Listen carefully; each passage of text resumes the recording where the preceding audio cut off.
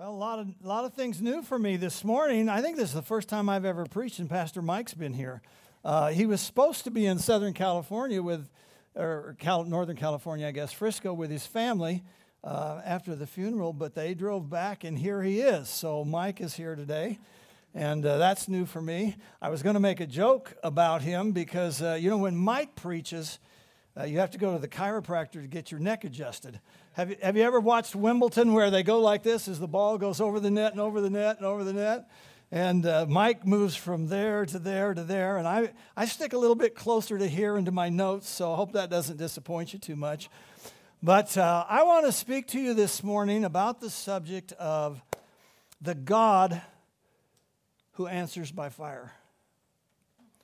I think that's probably why the Holy Spirit had Jeff lead us in worship about songs. Did you hear the word great repeated over and over? The God who answers by fire. And I think I'd like to just give you two verses. They're not my text, actually, but they're two verses that will sort of set this up for where we're headed. One of them is the last chapter the last book of the Old Testament. It's Malachi, chapter 3, and it says, I, the Lord, do not change. Now, I just want that to soak in for just a minute. I, the Lord, do not change. And, of course, that's Old Testament. So let's go to the New Testament and get the same kind of thing, okay? Let's look at it at Hebrews 13:8. Jesus Christ is the same yesterday, today, and forever. Really? How many of you were here last week and heard Pastor Mike speak? Let me just see. 80% of you or so. Really?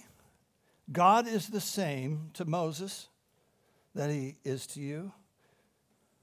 This morning we're going to be talking about Elijah. God is the same to Elijah that he is to you. Really? God has revealed himself in fire to you just like he did to Moses. Well, I don't know. Maybe not. Something that we have to think about. I want to tell you a story. I've just been involved in a publishing project. It's called Miracle Invasion. It was just released about 8 or 10 weeks ago. First printing has sold out. It's now in the second printing. And it's 40 authentic stories of miracles that have happened, not that our grandparents or our parents told us about, and not in Africa or India or South America. These are miracles that happened in North America in our day and in our time, where the God that we serve answered by fire. The great God, the mighty God, the God that comes unexpectedly and suddenly. He answers by fire. He really does. And he wants to. And you can expect him to and invite him to. Andrea Johnson is really not Johnson. I know an Andrea Johnson. Andrea Anderson is a soft-spoken, sweet grandmother that lives in Sarnia, Ontario, Canada. She had diabetes. Diabetes has a lot of complications that come with it. Some of you here probably know a little bit about it. Everything from congestive heart failure to nerve pain to depression, all kinds of stuff. But probably the most debilitating of all the diseases related to diabetes is the blindness that affects the retinas. Andrea noticed that she couldn't see to the side anymore. She was losing her peripheral vision. So she went to her doctor that had been taking care of her for quite some time, and her doctor said, I'm sorry to tell you, Andrea, but you are legally blind. It totally shocked her. She wasn't prepared for that, didn't expect it to go there with it. But what she really didn't expect was that within 2 weeks, she was not just legally blind, she was totally blind. Andrea Johnson could not tell light from dark. She could not tell what color her clothes were to put on. She could not watch television. She had been thrust into a world of blackness and darkness. Of course, the March of Dimes and the Canadian Institute for the Blind and all the different services, the Red Cross came along beside her, and they gave her a cane, and they taught her how to walk and how to put her things up in the cupboards and arrange her clothes. They gave her a talking daisy machine so she could listen to CDs and to her Bible and to books that she wanted. But really, she says it was a grim existence from day to day, month to month, and year to year. 12 years, all documented by the doctor. This history of blindness. And then on an ordinary Sunday, is today an ordinary Sunday? On an ordinary Sunday, her friends had to pick her up to go to church. She, of course, couldn't drive, so she went to church on Sunday morning. They had a visiting speaker by the name of Ted Shuttlesworth from West Virginia. So Ted preached, and it was a great message. Andrea usually didn't come back for Sunday evening services, but Brother Ted was going to speak again, and so she wanted to hear him, so she came back. She hadn't introduced herself to him. They hadn't talked. She didn't know him. He didn't know her. He was going through the aisles that Sunday evening, praying for different people as the Lord led him to. And he came to her aisle, and her testimony reads a little bit like this. It's in the book. It says, he was going through the aisles praying for people, and all of a sudden I felt a hand on the back of my head. And in a commanding voice, he said, "You blinding spirit, I command you to go and report to your master Satan. You failed in your mission to keep this woman blind. Eyes open for the glory of God." Within seconds, Andrea was following the speaker to the front of the church, and he wanted to test the results. And so he lifted an arm and said, "Do this," and she did that. And he lifted another arm and waved his hand, and she did that. And then he lifted his legs, and she did that. And then he said, "How many fingers am I holding up?" About this time, it's dawning on the congregation that Andrea Anderson has just had her eyes open after 12 years of documented blindness. And they erupt in praise. She begins to weep. The pastor still has the white cane in his office. And the doctor says to her, "I'm a scientific man. I don't know what to say." He checked all of his reports, documenting over a decade of blindness. He put Andrea through a series of tests, and finally he couldn't do anything but tell his wife and other doctors about it. His natural mind could not apprehend the supernatural. So, is God really your God? Is the God of Moses your God? Is the God of Elijah your God? Has he disrupted your ordinary to usher in the extraordinary? Has he defied the routine, the status quo? That's what I want to talk to you about. We don't typically think of God and associate him with fire, although I noticed it was in one of our songs this morning. Called him a consuming fire. Well, that's because that's biblical, of course. When I think of fire, the first thing that comes to my mind is camping. Hot dogs, s'mores. I mean, come on, that's fun, right? Or firecrackers, or barbecuing burgers, or I mean, when I think of fire, that's the good stuff that happens. But you know, bad stuff happens with fire too. Destroys forests and destroys homes and property, and you know, fire is good and bad. As a matter of fact, fire, if you stop and think about it, fire and wind are the two most forceful powers of nature in our natural realm. In the plane of human events that we live and walk in this world, fire and wind, and God identifies himself with fire all through Scripture. And I'd like to go through about 7 different passages just to show you how the Bible talks about God as it relates to fire, because we're going to go ultimately to 1 Kings chapter 18 and talk about how God answered the prophets of Baal with fire and wicked King Ahab. Let's look first at Deuteronomy 4:24 and Hebrews 12:29. They both say the same thing. Our God is a consuming fire. Last week, Pastor Mike preached on Moses, and do you remember that God appeared to Moses in a bush that was burning, spoke out of the bush. The bush wasn't consumed, it didn't burn, right? So it says, the Lord appeared to him in flames of fire from within a bush. Now, one of the most descriptive visions and pictures of the Lord Jesus is at the end of your Bible in the book of Revelation in the first chapter, when John is is banished on the Isle of Patmos. And there he has a vision of the Lord. He says, I was in the Spirit on the Lord's day. And he had this vision and he said, I saw the Lord. And his voice was like the sound of the trumpet. And then he begins to describe. Now, how do you describe something that's beyond description? How do you do that? Well, you use similes and metaphors that you know in your world, in your context, to describe something that's outside and that you can't grasp. And he ultimately says, let's bring it up here and says, the hair on his head was like wool, as white as snow. And then it says his eyes were like blazing fire. And then it says his feet were like bronze glowing in a furnace. Now in Matthew 3:11, John the Baptist is one of the first things that happens in the New Testament. He comes in the spirit and power of Elijah. He's saying, repent, for the kingdom of God is at hand. And then he says this. He says, I baptize you with water for repentance, but after me comes one who is more powerful than I. Notice the word powerful is there because fire is associated with power. More powerful than I, whose sandals I'm not worthy to carry. He will baptize you with the Holy Spirit and with what? And with fire. God keeps associating himself with fire. Now, this actually did happen. This is a prophecy that John the Baptist gives, but let's go to the story of Acts, which Luke wrote. And in Acts chapter 2, you actually see when the day of Pentecost came, they were all gathered together in one place.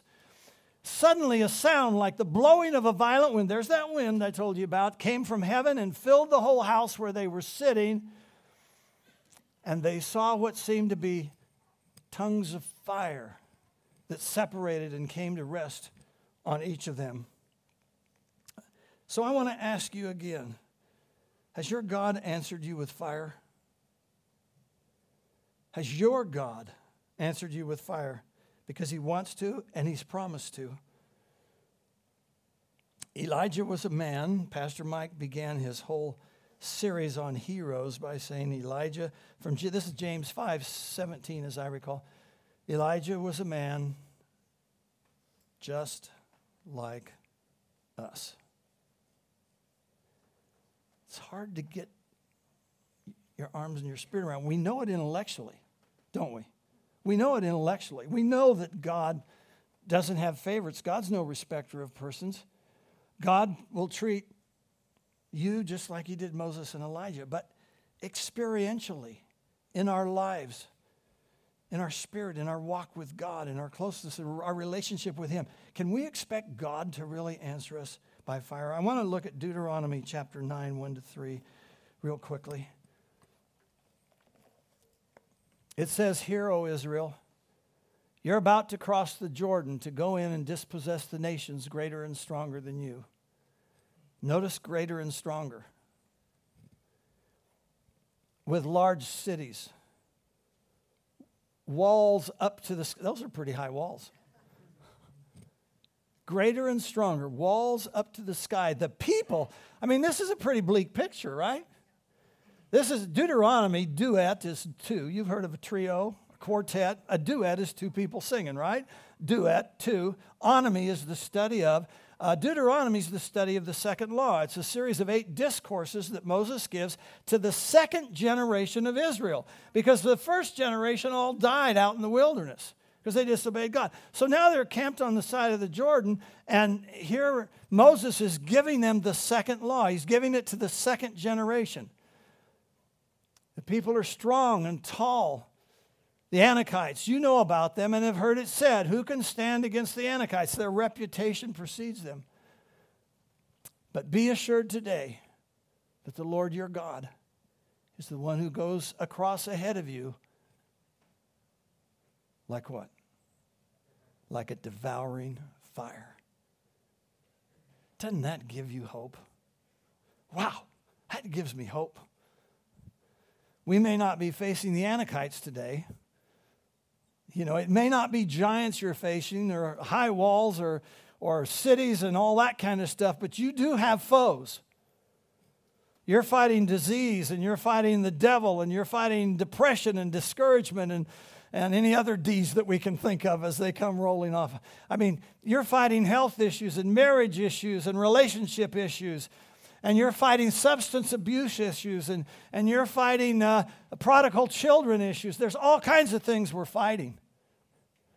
And our God has said he would go before us like a devouring fire. And just one more. I want to give you Psalm 97, 1-3. It's not a slide that I have for you, but it says, the Lord reigns, fire goes before him, consuming his foes. The Lord reigns, fire goes before him, consuming his foes. So, Elijah, 1 Kings chapter 18, verses 20-39, 19 verses. I want to talk to you about this prophet. We call him a non-writing prophet because he didn't write a book titled after his name. It doesn't make him any less of an honorable prophet of God. It's just that he didn't write a book named after himself. Elijah was bold, he was stern, he was self-sacrificing. His ministry was marked by 8 specific bold miracles. He burst on the scene out of nowhere. We don't know anything about him except Elijah the Tishbite from Gilead. You know, I don't know what that means. Jeff the Puyalapite from Washington. That's all we know about him. So it says Elijah the Tishbite from Gilead, and he just bursts on the scene. And then he disappears miraculously after these 8 miracles in his life. He just goes up in a chariot of what? Fire, with horses of what? Fire. So he comes and he goes. He confronted evil. He walked fearlessly under the Spirit's anointing. He and Moses both were paid the high honor in the New Testament of being on the Mount of Transfiguration. By the way, for those of you that are Bible students and have walked with the Lord for years, you're mature saints and you know all the scripture. You remember Moses didn't get to go in the promised land? He struck the rock instead of speaking to the rock. And because he disobeyed God, he brought all these people to the edge of the river. They got to go in and he had to watch them go in. He didn't get to go in. And he lived his life to get them to the promised land. And he didn't make it, right? Wrong. He made it. In the New Testament, he's standing in the promised land with Elijah and Jesus on the Mount of Transfiguration. He made it. So did Elijah. Really paid him a high honor. Probably the most famous story about Elijah comes from this 1 Kings chapter 18 passage when he faced off the 450 prophets of Baal with wicked King Ahab. Just a little bit of background real quickly. Israel had had a civil war. And so there were really 2 kingdoms of Israel, the northern 10 tribes and the southern 2 tribes. And Ahab was this wicked king that he actually called Elijah the troubler of Israel. That was his name. Because you see, Ahab had forsaken the true living God. He had built an idolatrous house of worship for Baal in Samaria. It says in the Bible he was more wicked than all of his fathers before him. He surrounded himself with prophets of Baal and prophets of Asherah. I mean, this guy was bad. He was really, really bad. And he didn't like Elijah because Elijah was so fed up with Ahab that he said, okay, we're going to pray and we're going to ask the Lord for 3.5 years to just not let it rain. And there's going to be this terrible famine and we're going to bring you to your knees. And that's what he did. He prayed and it didn't rain for 3.5 years. So Ahab goes out to meet Elijah, and Elijah says to him, I want you to summon all the people in Israel.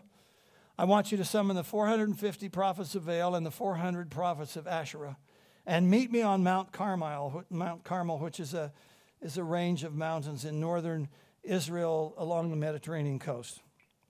So let's pick it up in verse 20, shall we? So Ahab sent word throughout all Israel and assembled the prophets on Mount Carmel. Elijah went before the people and said, how long will you waver between 2 opinions? If the Lord is God, follow him. If Baal is God, follow him. I'm going to stop there because we need to talk about this whole thing of how long will you waver between 2 opinions. It's a big issue in Scripture. Do you remember when Joshua in chapter 24 said to those that were with him, he said, look, you serve any God you want. You can serve the gods that your fathers served on the other side of the river, or you can serve the Amorites that are right here in the new land that we've just taken over. But as for me and my house, we're going to serve the Lord. He said, choose which God you're going to serve. The same thing the Bible concludes in the book of Revelation to the final church, the 7 churches in chapter 3 of Revelation, verse 15. To the church at Laodicea, it says, you think you're rich and increased with goods and have need of nothing, but you don't realize you're poor and blind and miserable and naked. And then he said this to him. He said, you ought to just be hot or cold, but you're lukewarm and I'm going to spew you out of my mouth. Just be hot or cold. Don't walk a fence with God. Don't worship him don't compartmentalize God. Don't worship him on Sunday because everybody's around here and it's easy to do, and then go out all week long and you're afraid. I mean, it's a lot easier to walk with a majority, isn't it, than the minority? It's a lot easier to stand with those that feel safe and secure instead of standing for principle and truth. There aren't very many bold, there aren't very many get in your face kind of Christians anymore who have had a God that's answered them by fire, and they know that they know that they know that he is God. And this is what Elijah's doing now. He's saying to the people, look, get off your duff. Come on, get with it. Either worship Baal or worship Jehovah, but don't do both. Church, either worship Jehovah and serve him or worship Baal, but don't do both. He would rather have you cold than lukewarm. Oh, that's a hard word. That's a hard word. He would rather have you cold than lukewarm. Wow.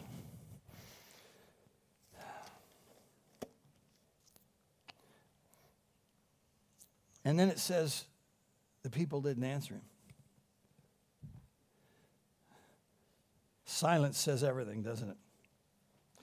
Silence says everything. You know, every generation needs a new revelation of God. Every generation needs a new breakout of God.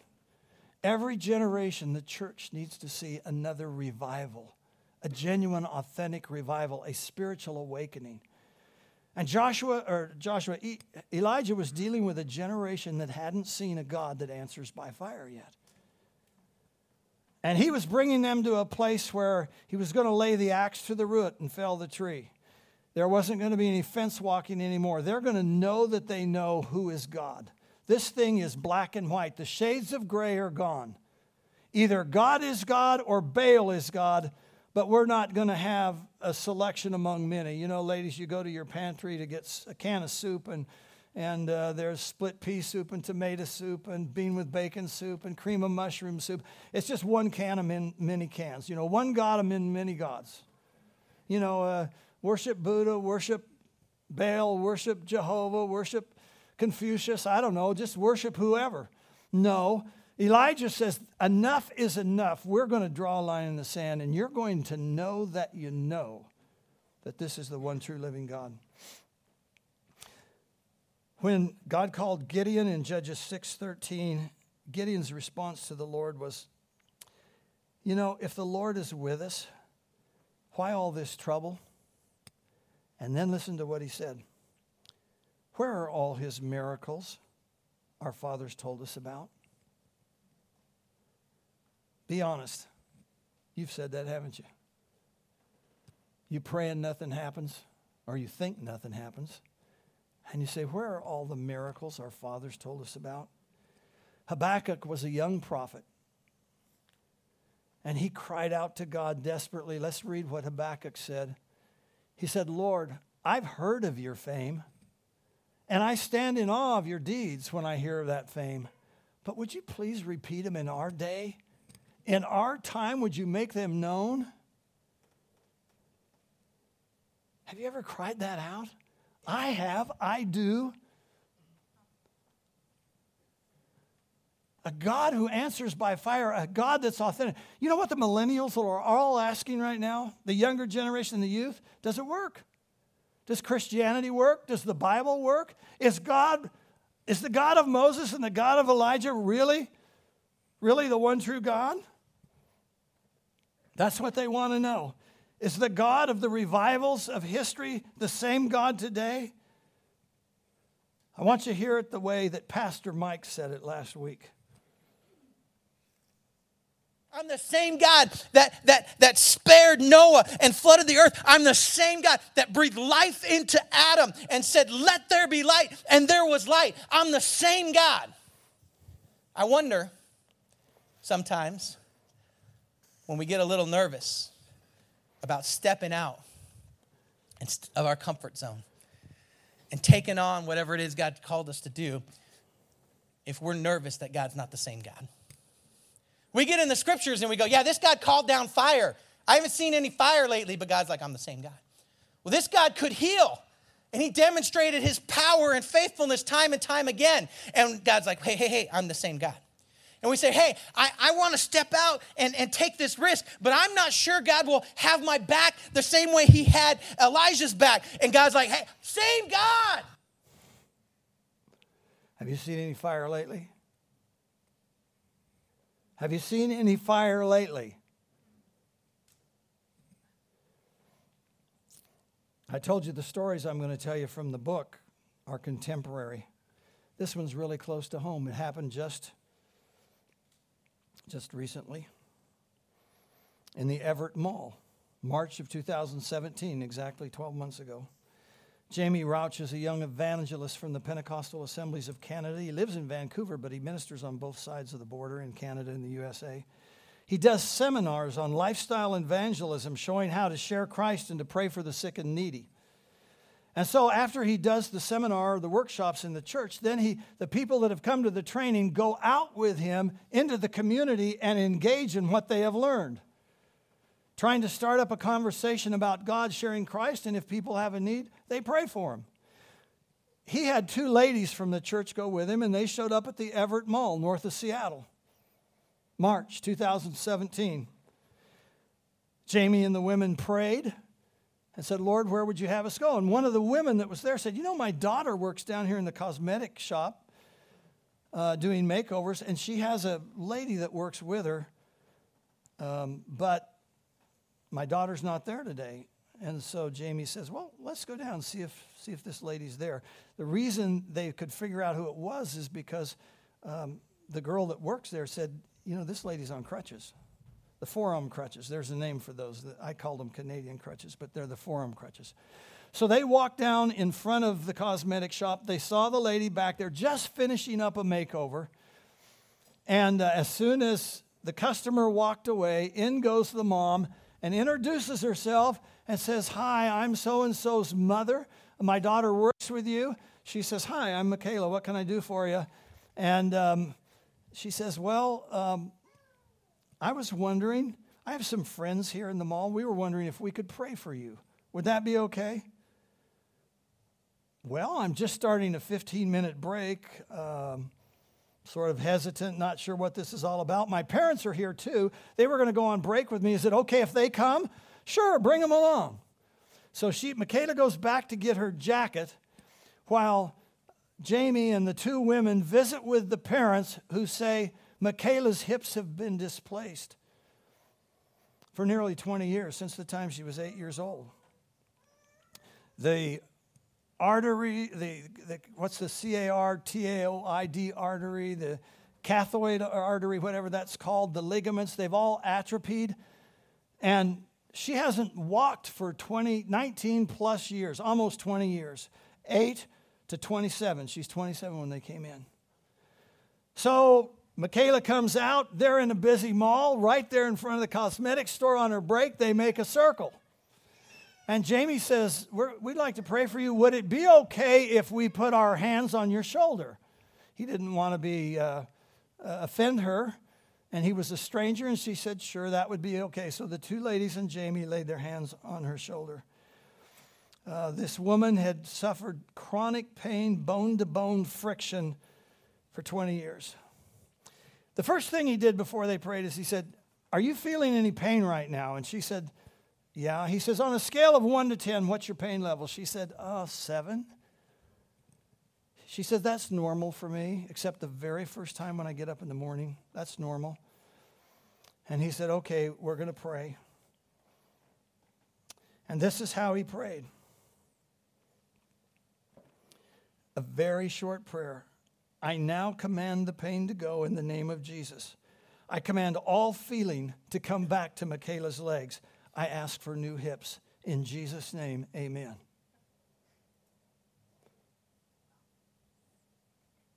He looked at Michaela and he said, would you mind handing me the crutches and see if you could take some steps? 20 years now. Well, I guess I could try that. So she takes them off her arms and she hands the crutches to Jamie. And she takes one step, and then 2 steps, and then 3 steps. And then she passes the first store, and then she passes the second store. She turns around, and she walks all the way back to them. Michaela's mother is crying. The father is staring in the air in total bewilderment. She gets back to Jamie, and Jamie says, how are you feeling? Is there still any pain? And she says, well, yeah, really. He said, how much? She said, well, maybe 3 or 4. And he says, well, we don't want any pain. And so they prayed for her again. They ended up praying for her 3 times because Jamie remembered the story of Jesus praying twice for the guy with blind eyes in the New Testament. Finally, the mother was just totally bawling. And Michaela says, I'm so confused. I don't know what's going on. I just don't know and they just simply said, Michaela, Jesus loves you. He doesn't want you to be in pain. He wants to set you free. And so they invited her to the services that evening. Let's look at 1 Kings 18:24. 1 Kings 18:24. Then you call on the name of your God. Elijah's talking, and he says to the prophets of Baal, he says, you call on the name of your God, and I will call on the name of the Lord. And the God who answers by fire, he is God. So they're both building altars, right? And the God who answers by fire, he is God. Then all the people said, what you say is good. Let's keep reading. Verse 25. Elijah said to the prophets of Baal, choose one of the bulls and prepare it first. Then there are so many of you, call on the name of your God, but do not light the fire. Call on the name of your God, but do not light the fire.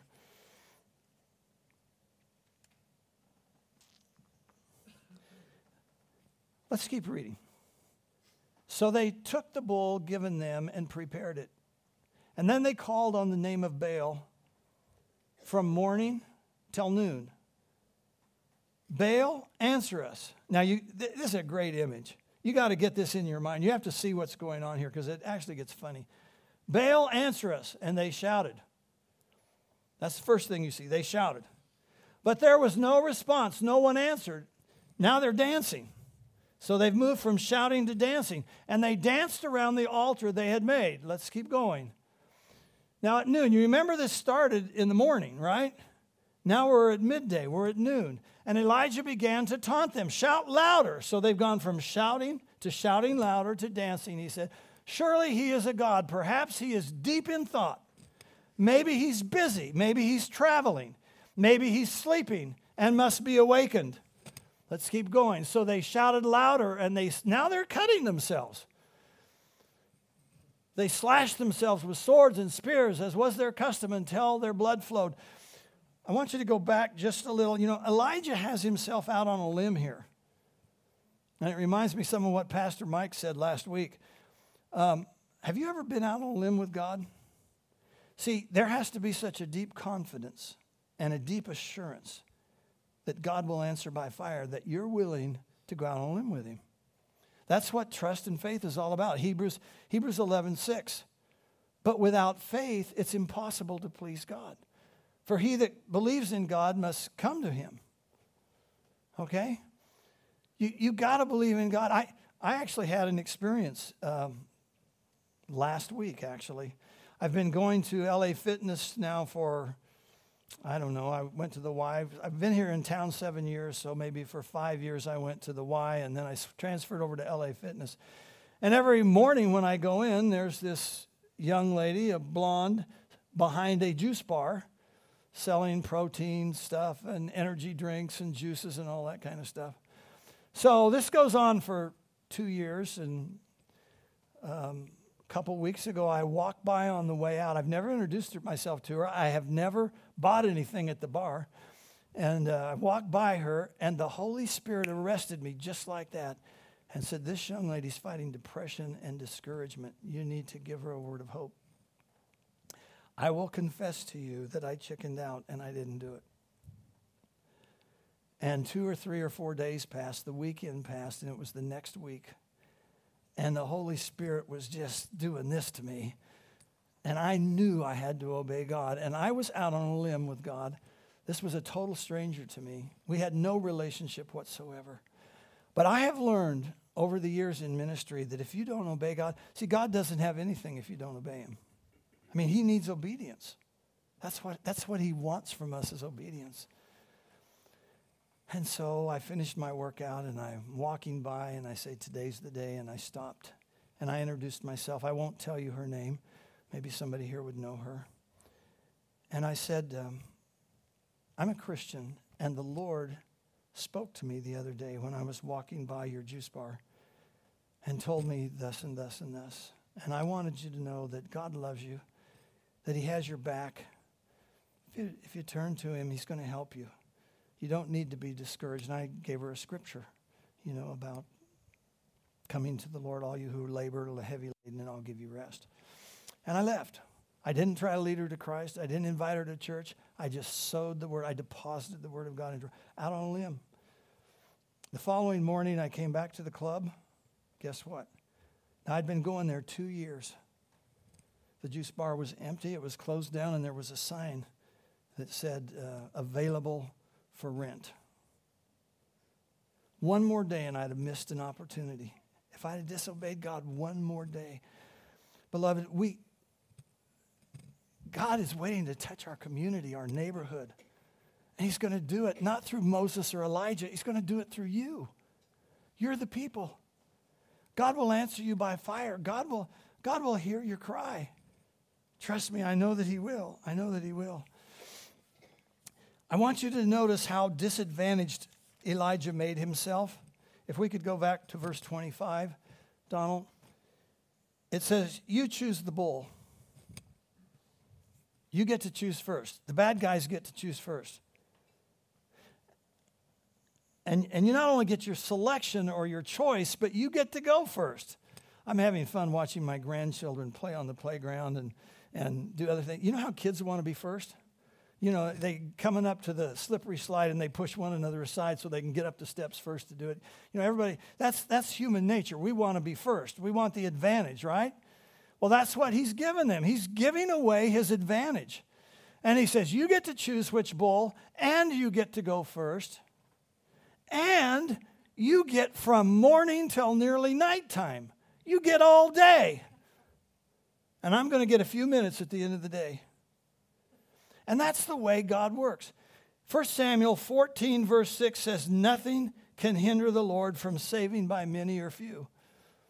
See there at the end? Nothing can hinder the Lord by saving many or few.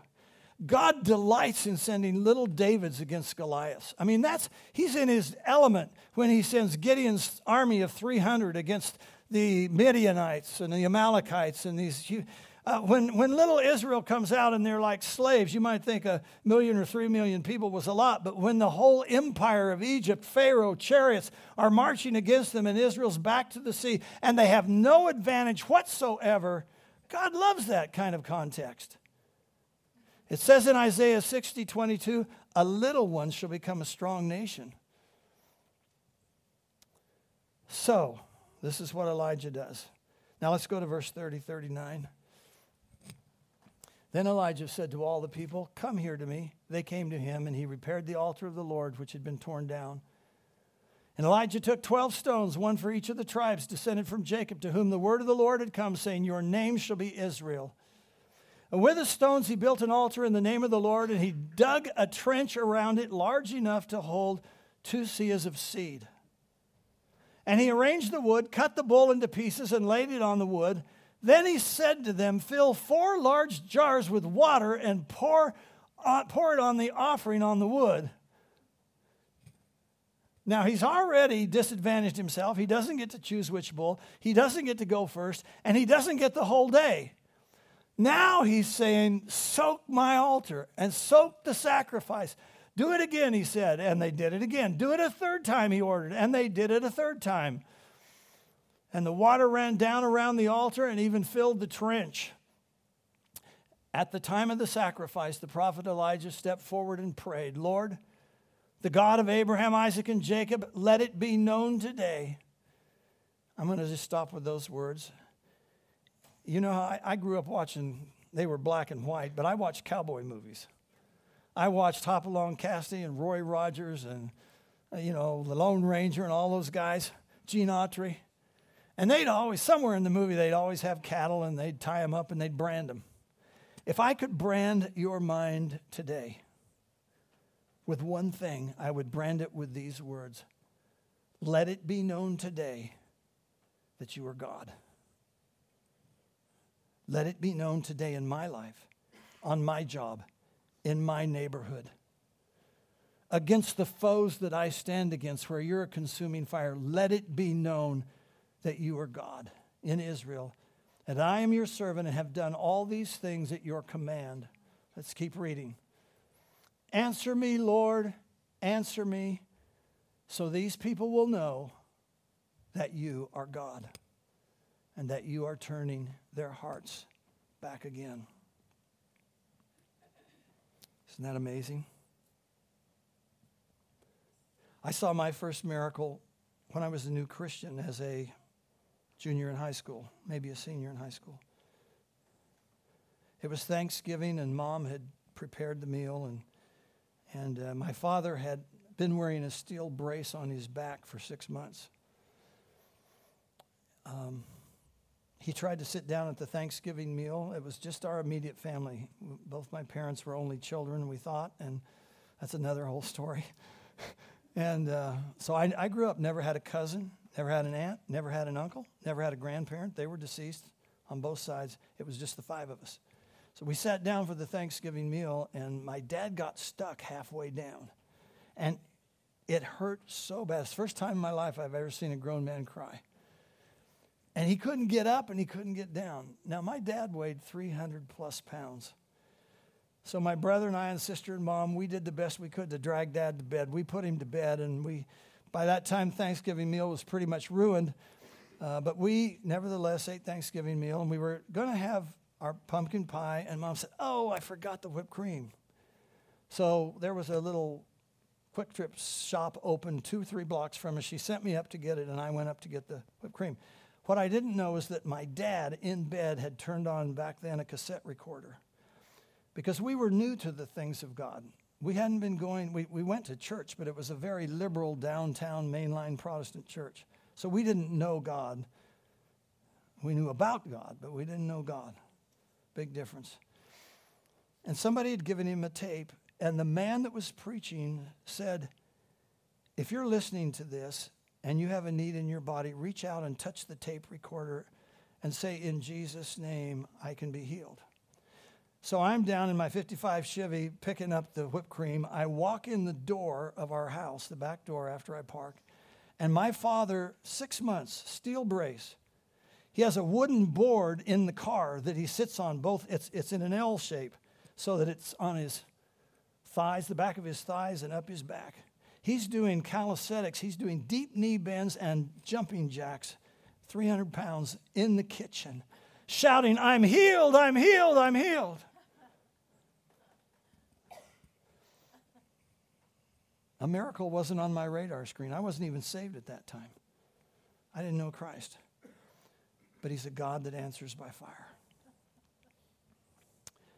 Now, I have more to say, but I'm going to skip a whole bunch, and I'm just going to go straight to the end because we have about 10 minutes left. And Jeremiah 33:3 is a passage most of you know. Anybody want to quote it for me? Jeremiah 33:3. Let's look at it. Call to me, and I will answer you and show you great and mighty things which you do not know. Does God lie? God's not a liar.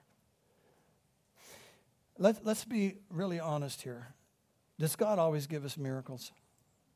No. Does God always answer your prayer for healing or for deliverance or to be set free or to heal a broken marriage or to bring your prodigal home? God doesn't always answer by fire that way, but let me promise you this. God always answers prayer. Did you hear what I said?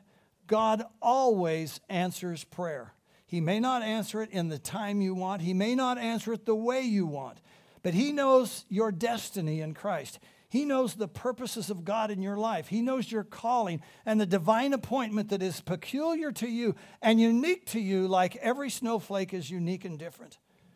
And God does have a plan for your life. And sometimes when we don't get that miracle we hope for, it's because he sees a greater miracle that will take place if you go through the water and through the fire, like the 3 Hebrew children.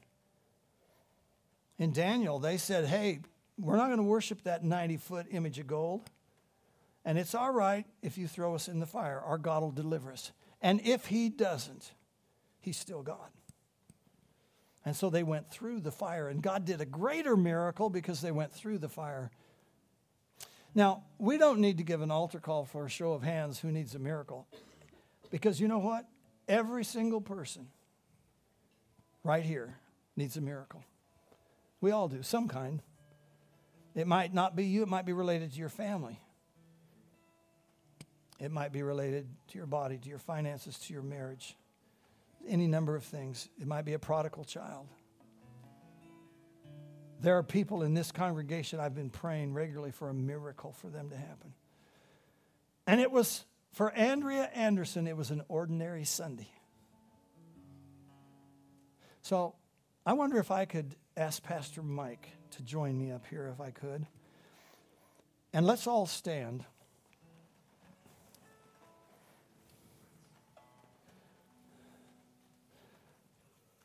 Could we look at Isaiah 43 just before we pray? Look at this. This is God's promise to you. When you pass through the waters, I'll be with you. When you pass through the rivers, they'll not sweep over you. When you walk through the fire, you will not be burned. The flames will not set you ablaze. That's God's way of saying, I'm either going to answer you with fire and deliver you by an instant miracle, which he might do today, this morning, or it might be, I'm going to be with you when you go through it all. For I am the Lord, Moses is God. That's the rest of it. Looky there. What's it say? For I am the Lord, Moses is God. Does it say, I am the Lord, Elijah's God? I am the Lord, Paul's God or Peter's God? No, you're my hero, just like I am. I am the Lord, your God, the Holy One of Israel. Thank you, Lord. If you need a miracle this morning and you're bold enough to just step out into the aisle, we have 9 minutes before we're going to say the closing prayer. If you don't come out, we understand. But if you would like Pastor, myself, or others to pray for you, lay hands on you and pray for you, today might be the day that depression is lifted, when the marriage is healed, when the prodigal son has a transformation in his life and is called home. Today could be the day. When Jeff was talking earlier about the encounter he had with the young woman at the gym, I just struck as I'm praying for all of you that there might be some in the room wrestling with a similar lane of just believing the wrong voices, all right? John 10, Jesus says, my sheep know my voice. And maybe you didn't step forward because you were thinking this is just a physical touch because I have a physical pain. But maybe the pain you've been carrying is different than physical. Maybe it's been a line of thinking, a wrong belief about yourself, your identity, who you are, that has been just a heavy weight, a depression. And I just, as clear as day, the Holy Spirit's just saying, listen, the voice you're hearing today, that's my voice, okay? The voice you're hearing in this place, that's my voice. When that other voice is starting to lean in and tell you something different than what you're hearing in this moment, you need to ignore and reject that voice. And you need to tune in and understand, this is my voice. You're my child who I created, who's fearfully and wonderfully made. I love you. I have a plan for you. There is a hope for you, and it is not the end. and the best is yet to come. And I just felt like someone where you didn't come forward, but you needed to hear some truth. That's the voice. That's how my Father sounds. That's how your Father sounds. He believes in you. He loves you. You have value. There's a destiny and a hope for you. And any voice that's telling you anything different than that, somehow we're not even going to acknowledge that anymore. That's out. We're done listening to that voice. So Jesus, give us eyes to see and ears to hear. Almost like an antenna back when we used to have to tune into stations, that we would tune into your station. That would be the voice we hear. We tune out all the other stations. I pray in the name of Jesus for the one who's dealing right now with just a battle, a war in their thought life, for their identity, for their value. You don't make junk. You don't make mistakes. You designed us. We're fearfully and wonderfully made, and our trust and our hope is in you. And your word's so clear. You're the good shepherd. You lay down your life for the sheep. Your sheep know your voice. God, help us to hear your voice, I pray in the name of Jesus. And Father, for each and every one up here, God, taking a step forward in trust and in faith, believing that the God of Israel, the God of Abraham, Isaac, and Jacob, the God of David, is still God. You're still the same God. You still heal, you restore, you revive. It's not because of clever words that we speak. It's because of the power and authority that you gave us by your Holy Spirit to believe. So God, I pray, and your word says when we pray, we should pray in faith and just believing that you're able to do more than we even thought you could do. Some up here still waiting, God, for that touch, for that moment. I just pray in the name of Jesus, do what only you can do, because it's got to be you. And we trust you, and we love you, and we put our hope in you. And we say thanks. In Jesus' name. And the whole church said, amen. Amen. We love you, church.